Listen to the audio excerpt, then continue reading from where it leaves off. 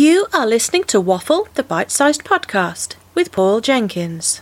First broadcast on Rossendale Radio on the 9th of May 2021.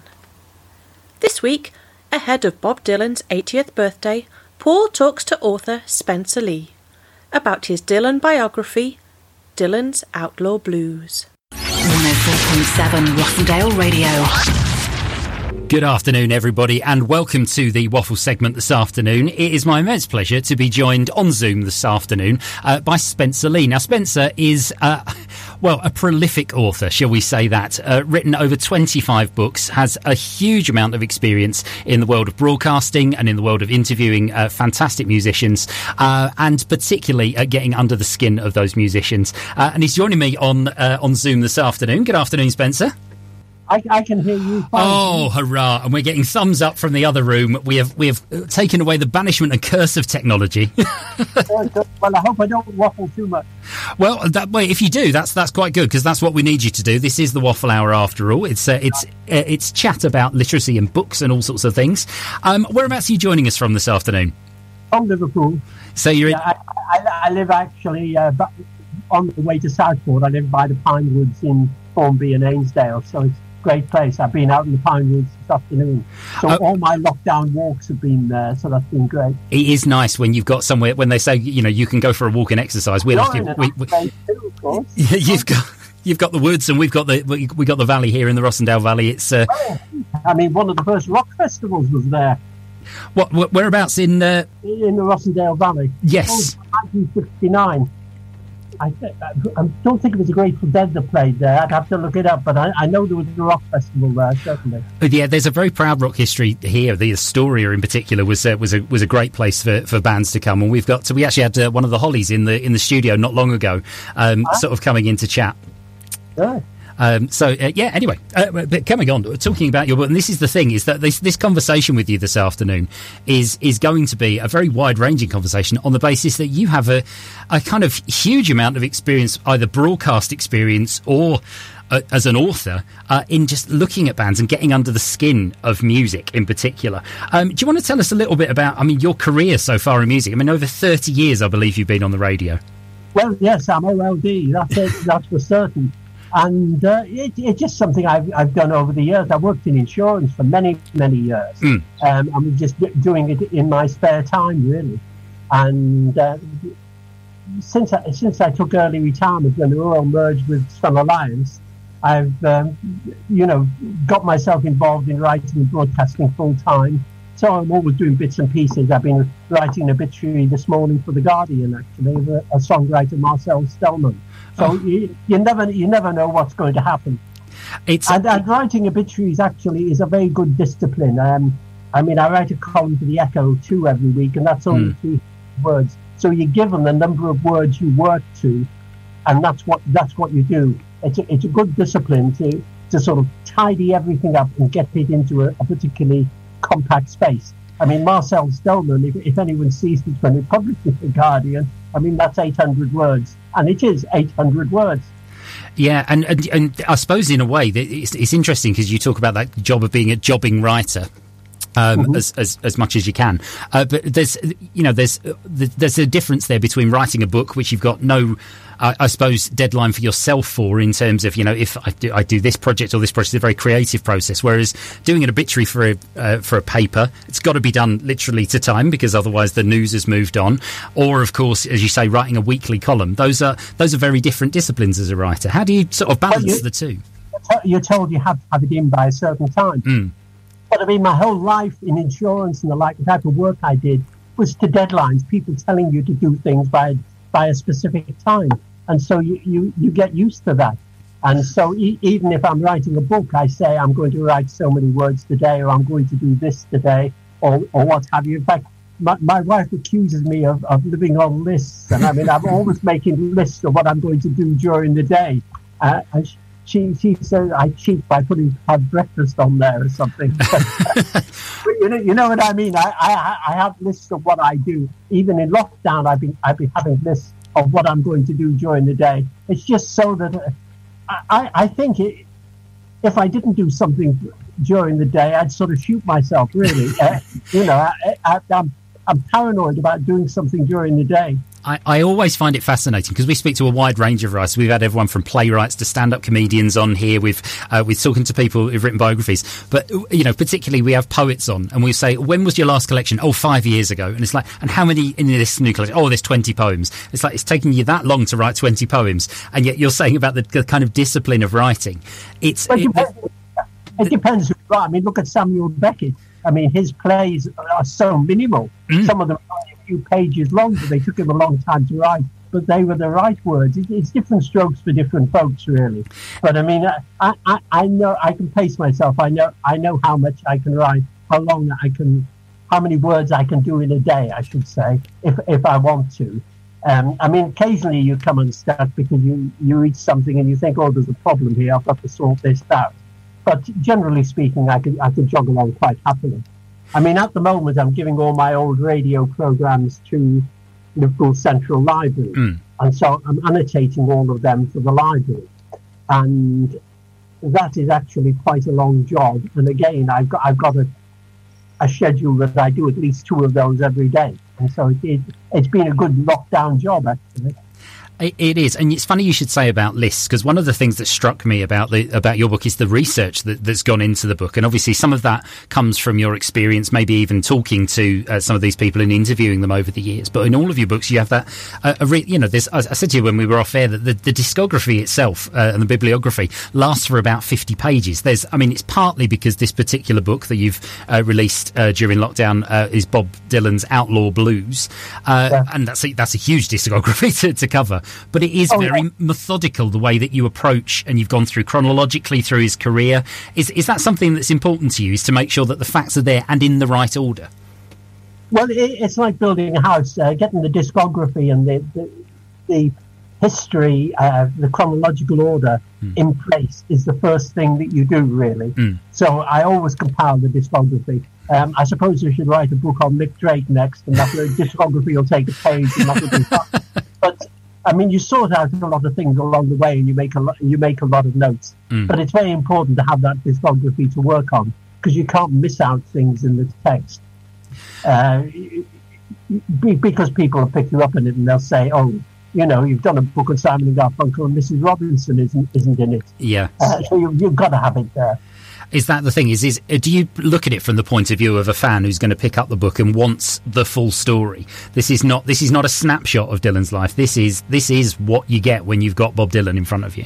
Yeah, well, one of my tunes is Hunter Davies, who wrote the authorised biography of the Beatles, and he says about writing the book, when you come to the end of a chapter, you've got to say, does the reader want to go on to the next chapter with you? And I think that's a very valid point, really. Have you made it interesting enough for the reader to want to go on to the next section?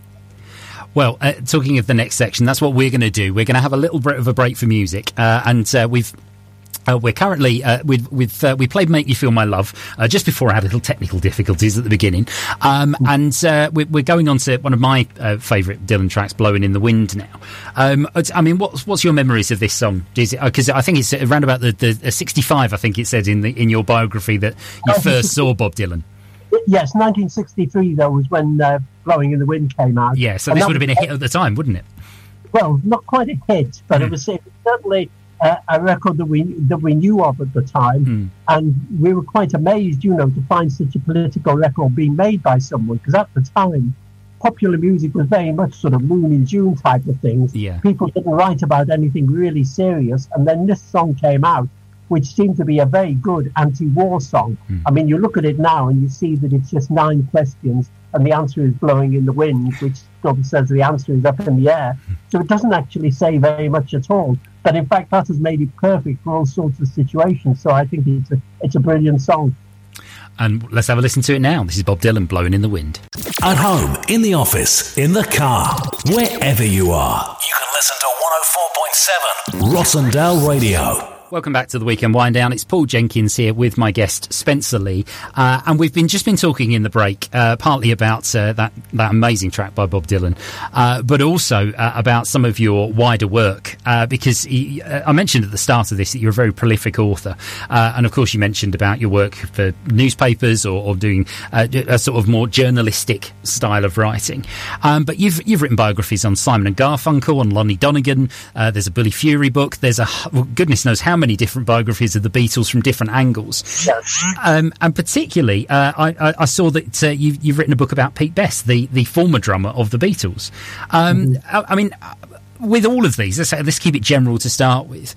How do you go approach that? Kind of like when you decided to look at a particular artist, how do you go about finding the people to talk to get those stories for your biography? Well, generally speaking, I'm not starting from scratch now because I've done thousands of radio shows, interviewed thousands of people, and I've got all those interviews, and they're all mine and they're all my copyright, so I can do what I like with them. So That's quite handy. I'm going to do a book on Bob Dylan, and I found about 300 people in the interviews that I'd done who talked about Bob Dylan. So I got their quotes down that I got there, and that was very useful because there were people like Judy Collins and Joan Baez that I'd spoken to. Judy Collins told me that she was staying once with Bob Dylan's manager, Albert Grossman, and she woke up in the middle of the night, this is 1964, and she heard some music, and she went downstairs to see what it was, and outside the living room door, she could hear Bob Dylan inside composing a song. And that song was Mr. Tambourine Man. Oh, wow. I mustn't disturb him. He's at the height of his creativity here. I don't want to spoil this song. Thank goodness she didn't. He just stayed on the other side of the door. But she was clearly the first person to hear that song. That's amazing. And also, I mean, how does that feel as a broadcaster, for example? I mean, I'm getting this sort of along the relay from yourself, but you're speaking to Joan Baez to start with, which for me, I'd be immediately going, wow, this is Joan Baez. And then she's telling you this amazing story about the composition of a Bob Dylan track. That was Judy Collins. Sorry. Collins told me that. But yes, I mean, Joan Baez I've spoken to as well. I mean, she's a delightful person, actually, because I spoke to her. I was arranged to meet her at the Liverpool Philharmonic Hall before she went on stage. I got to the Philharmonic Hall to interview Joan Baez, and she was late. And she said, I'm terribly sorry I'm late. She said, I've got to do my sound check first, but she said, if you can hang on, you can talk to me for as long as you like after the sound check. And I said, well, the Philharmonic Hall, the sound is so good here that, you know, it's only going to take you 5 minutes to do the sound check anyway. Great. And she said, so you're saying if I mess up tonight, it's all my fault. Great humour. And so that's really nice. With Joan Baez, it was rather nice because her big hit in this country was Amazing Grace. And I said, when we did the interview at Radio Merseyside, I said, have you got 5 minutes for a little walk around the corner? And she said, yes, you see. And so I took her around the corner to Manasties Lane. And I said, James Newton was the person who wrote Amazing Grace. And he used to be the captain of a slave ship. And the person who owned that slave ship was someone called Manasty. And that road is named after him. So, you know, it's nice to show that to Judy Collins, you know.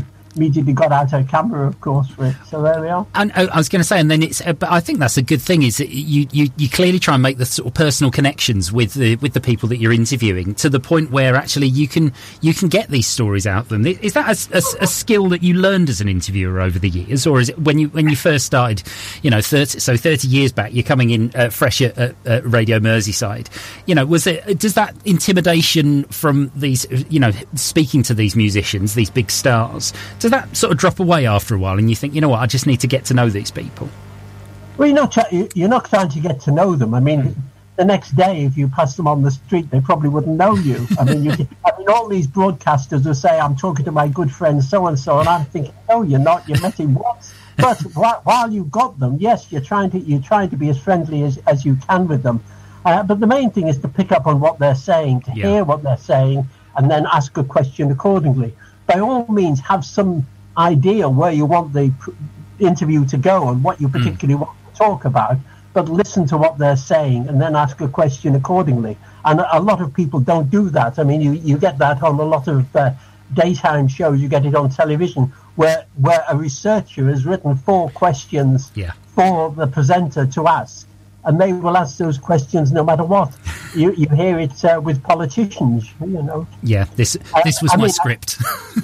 I mean, I thought this morning Sophie Ridge was interviewing Michael Gove, and he clearly wasn't going to talk about Nicola Sturgeon and a referendum. And she asked him about 6 times. Well, so after the first or the second time, she should know that she's not going to go anywhere and go off on some other tack. Yeah, wasn't it Paxman asked 21 questions at the same time over? Howard, yes. I mean, that was famous, that one. He knew he wasn't going to get an answer. He was having fun with it, I think. Definitely. But it's a question of listening, and if you're not going to get an answer on something, you're not going to get an answer. I won't ask you the same question twice. I've learned that one. And now, as we mentioned earlier on, one of your biographies, and this is, I wish honestly I had longer with you because we could go on with this. I went to Liverpool just about in the break during the lockdown. We managed to get over there in just one of those moments where we'd gone down to tier 2 or something like that. We managed to get to the Beatles story. I took the kids for the first time. I'd been before, but one of the things that really struck me was that the amount of input that Pete Best has had into the Beatles story. Now you've done a biography of Pete Best, and it's an amazing story. And actually, you're sort of quite friendly with him. Yes. I mean, I've known him certainly over the years. I mean, he still lives in the same house that he lived in 1965, 66, I think, and they still own the best family home, 8 Haymans Green, which is going to be a hotel now. Right. Pete, though, didn't fit into the Beatles, and he was sacked in 1962. He went to a couple of other groups, but he didn't, Lee Curtis and the All-Stars, but it didn't really work out. But he was actually very good about it. You know, he didn't slag them off in the press or anything, and he didn't say I missed out on millions. And then in 1985, the Beatles put their anthology out, and on the first edition of Anthology 1, which sold 12 million copies, I think there's 14 tracks with Pete Best on. Right. And if he only got a penny for each of those tracks, and it sold 13 million, he's a millionaire. So, I mean, there's no need to feel sorry for Pete Best. He's done better than most of the Mersey Beat musicians. And he's a very nice guy. He is a quiet guy. I mean, they said he didn't fit into the Beatles because he was a quiet guy and he could sort of get on with John Lennon because of that. But you need different people in a band. You can't have 2 John Lennons in a band. No. Les Chadwick is a completely different sort of character from Jerry Marsden. Yeah. And yet he got on quite happily in Jerry and the Pacemakers. So you don't want people who are all the same. Pete, though, just wasn't a good enough drummer. That was what it boiled down to. I mean, there are other reasons as well. And I wrote a book that was originally called Drummed Out and is now called Best of the Beatles. And the idea of that book was to write it like a sort of Agatha Christie mystery, where I was just concentrating on him being sacked and why was he sacked. And that was quite a fun book to write. Unfortunately, Pete didn't really like. So I got lots of people quoted about Pete there, and some of them said that Pete wasn't a good drummer in it. Some of them said he was, of course. Yeah, of course. People who said he wasn't, but there we are. Well, wasn't that even the famous quote about Ringo, that Ringo's not even the best drummer in the Beatles? So it's according to Paul. I don't think that. I think you'll find it difficult to find that quote. I've never found it. I think that's a made-up quote. It might be a made-up quote, but at the same time, I think it's kind of reflective of that whole kind of aura of the Beatles, isn't it? Of the. What is odd now and what is great now is that Pete Best's niece, Leanne Best, is one of the best actresses in the country. Yeah. She's been in the National Theatre. She's often on TV. She was doing a one-woman play on the BBC a couple of weeks ago, and she is really, really good. And it's interesting because if you're an actress, I mean, you're being rejected for parts the whole time. And so she must have got some advice from her uncle about being turned down for them. It's been an absolute pleasure to speak to you this afternoon, Spencer, and we'll come on to your final music choice in a second. Just for the listeners, though, because obviously, I mean, I want to direct them to your Dylan book that's currently out, but of course, you know, I've just looked here. I mean, there must be. Is it over 25 different books you've written? It's hard to tell, actually, because books are reprinted and they're given different titles, and books are updated, you know, and I would think starting from scratch is about 25 books, but I don't really know what counts, as it were. Well, what I'll do is I'll just ask, just Google Spencer Lee, because you're going to find a vast array of stuff. And your new book, who's the new book published by? It's published by a company called McNider and Grace. Excellent. They had a very big book a few years back called The Tin Ring, which was an extraordinary story about Ostrich. And they made a very good job for the book. The cover looks great. I mean, there are quite a few books out for Bob Dylan's 80th birthday, but I actually think the cover of Outlaw Blues is way ahead of the others. It's a fantastic portrait of him. It really does sort of capture him in that kind of I think it's about mid-60s kind of photo, isn't it? Yes, it is. It's taken by Harry Goodwin. He took it in Sheffield. Dylan didn't want to. They wanted some stills for Top of the Pops when they put the top 10 up. You know? Okay. And he went along to take the picture at Sheffield, and Bob Dylan didn't want to be photographed, and he sort of did a double take on him, and Bob Dylan shot his eyes open when it flashed twice, and as a result, he got the picture. It's a stunning cover. It's a fantastic book.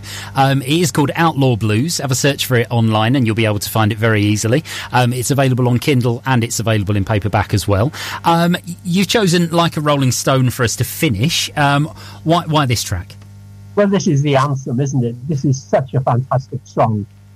We now know from the Tulsa archives that Dylan wrote about 25 verses for this song, so it was a really long job, but the lines are just so wonderful in it. They pour out of him. It's really invective. You feel there's really someone at the other end that he really wants to slag off, and it's beautifully done. And I love the phrases in it, the Napoleon in rags and such like. And the sound is great. Al Cooper, who could hardly play the organ at the time, he thought he was going to be playing guitar on the session, but found himself playing the organ, but it was a sort of basic organ, and it just fitted in with the sound that was wanted. It's a brilliant track, and you've been a fantastic guest. Thank you very much, Spencer Lee. We'll speak to you again very soon. Here's Bob Dylan to finish. 104.7 Rossendale Radio. And there you have it. We come to the end of another Waffle the Bite-Sized podcast. Thank you so much for listening. And it was an absolute delight to speak to Spencer Lee about his life in radio and particularly his book about Bob Dylan and the way that he's really got under the skin of one of the greatest songwriters of all time. We will be back, of course, with another guest next week. Stay tuned for that. So all that remains for me to say is thank you very much to everyone at Rossendale Radio for allowing us to broadcast each week, and of course to Melanie Kemp for all of her work editing and producing Waffle the Bite-Sized podcast. We'll see you very soon. Stay safe, everybody.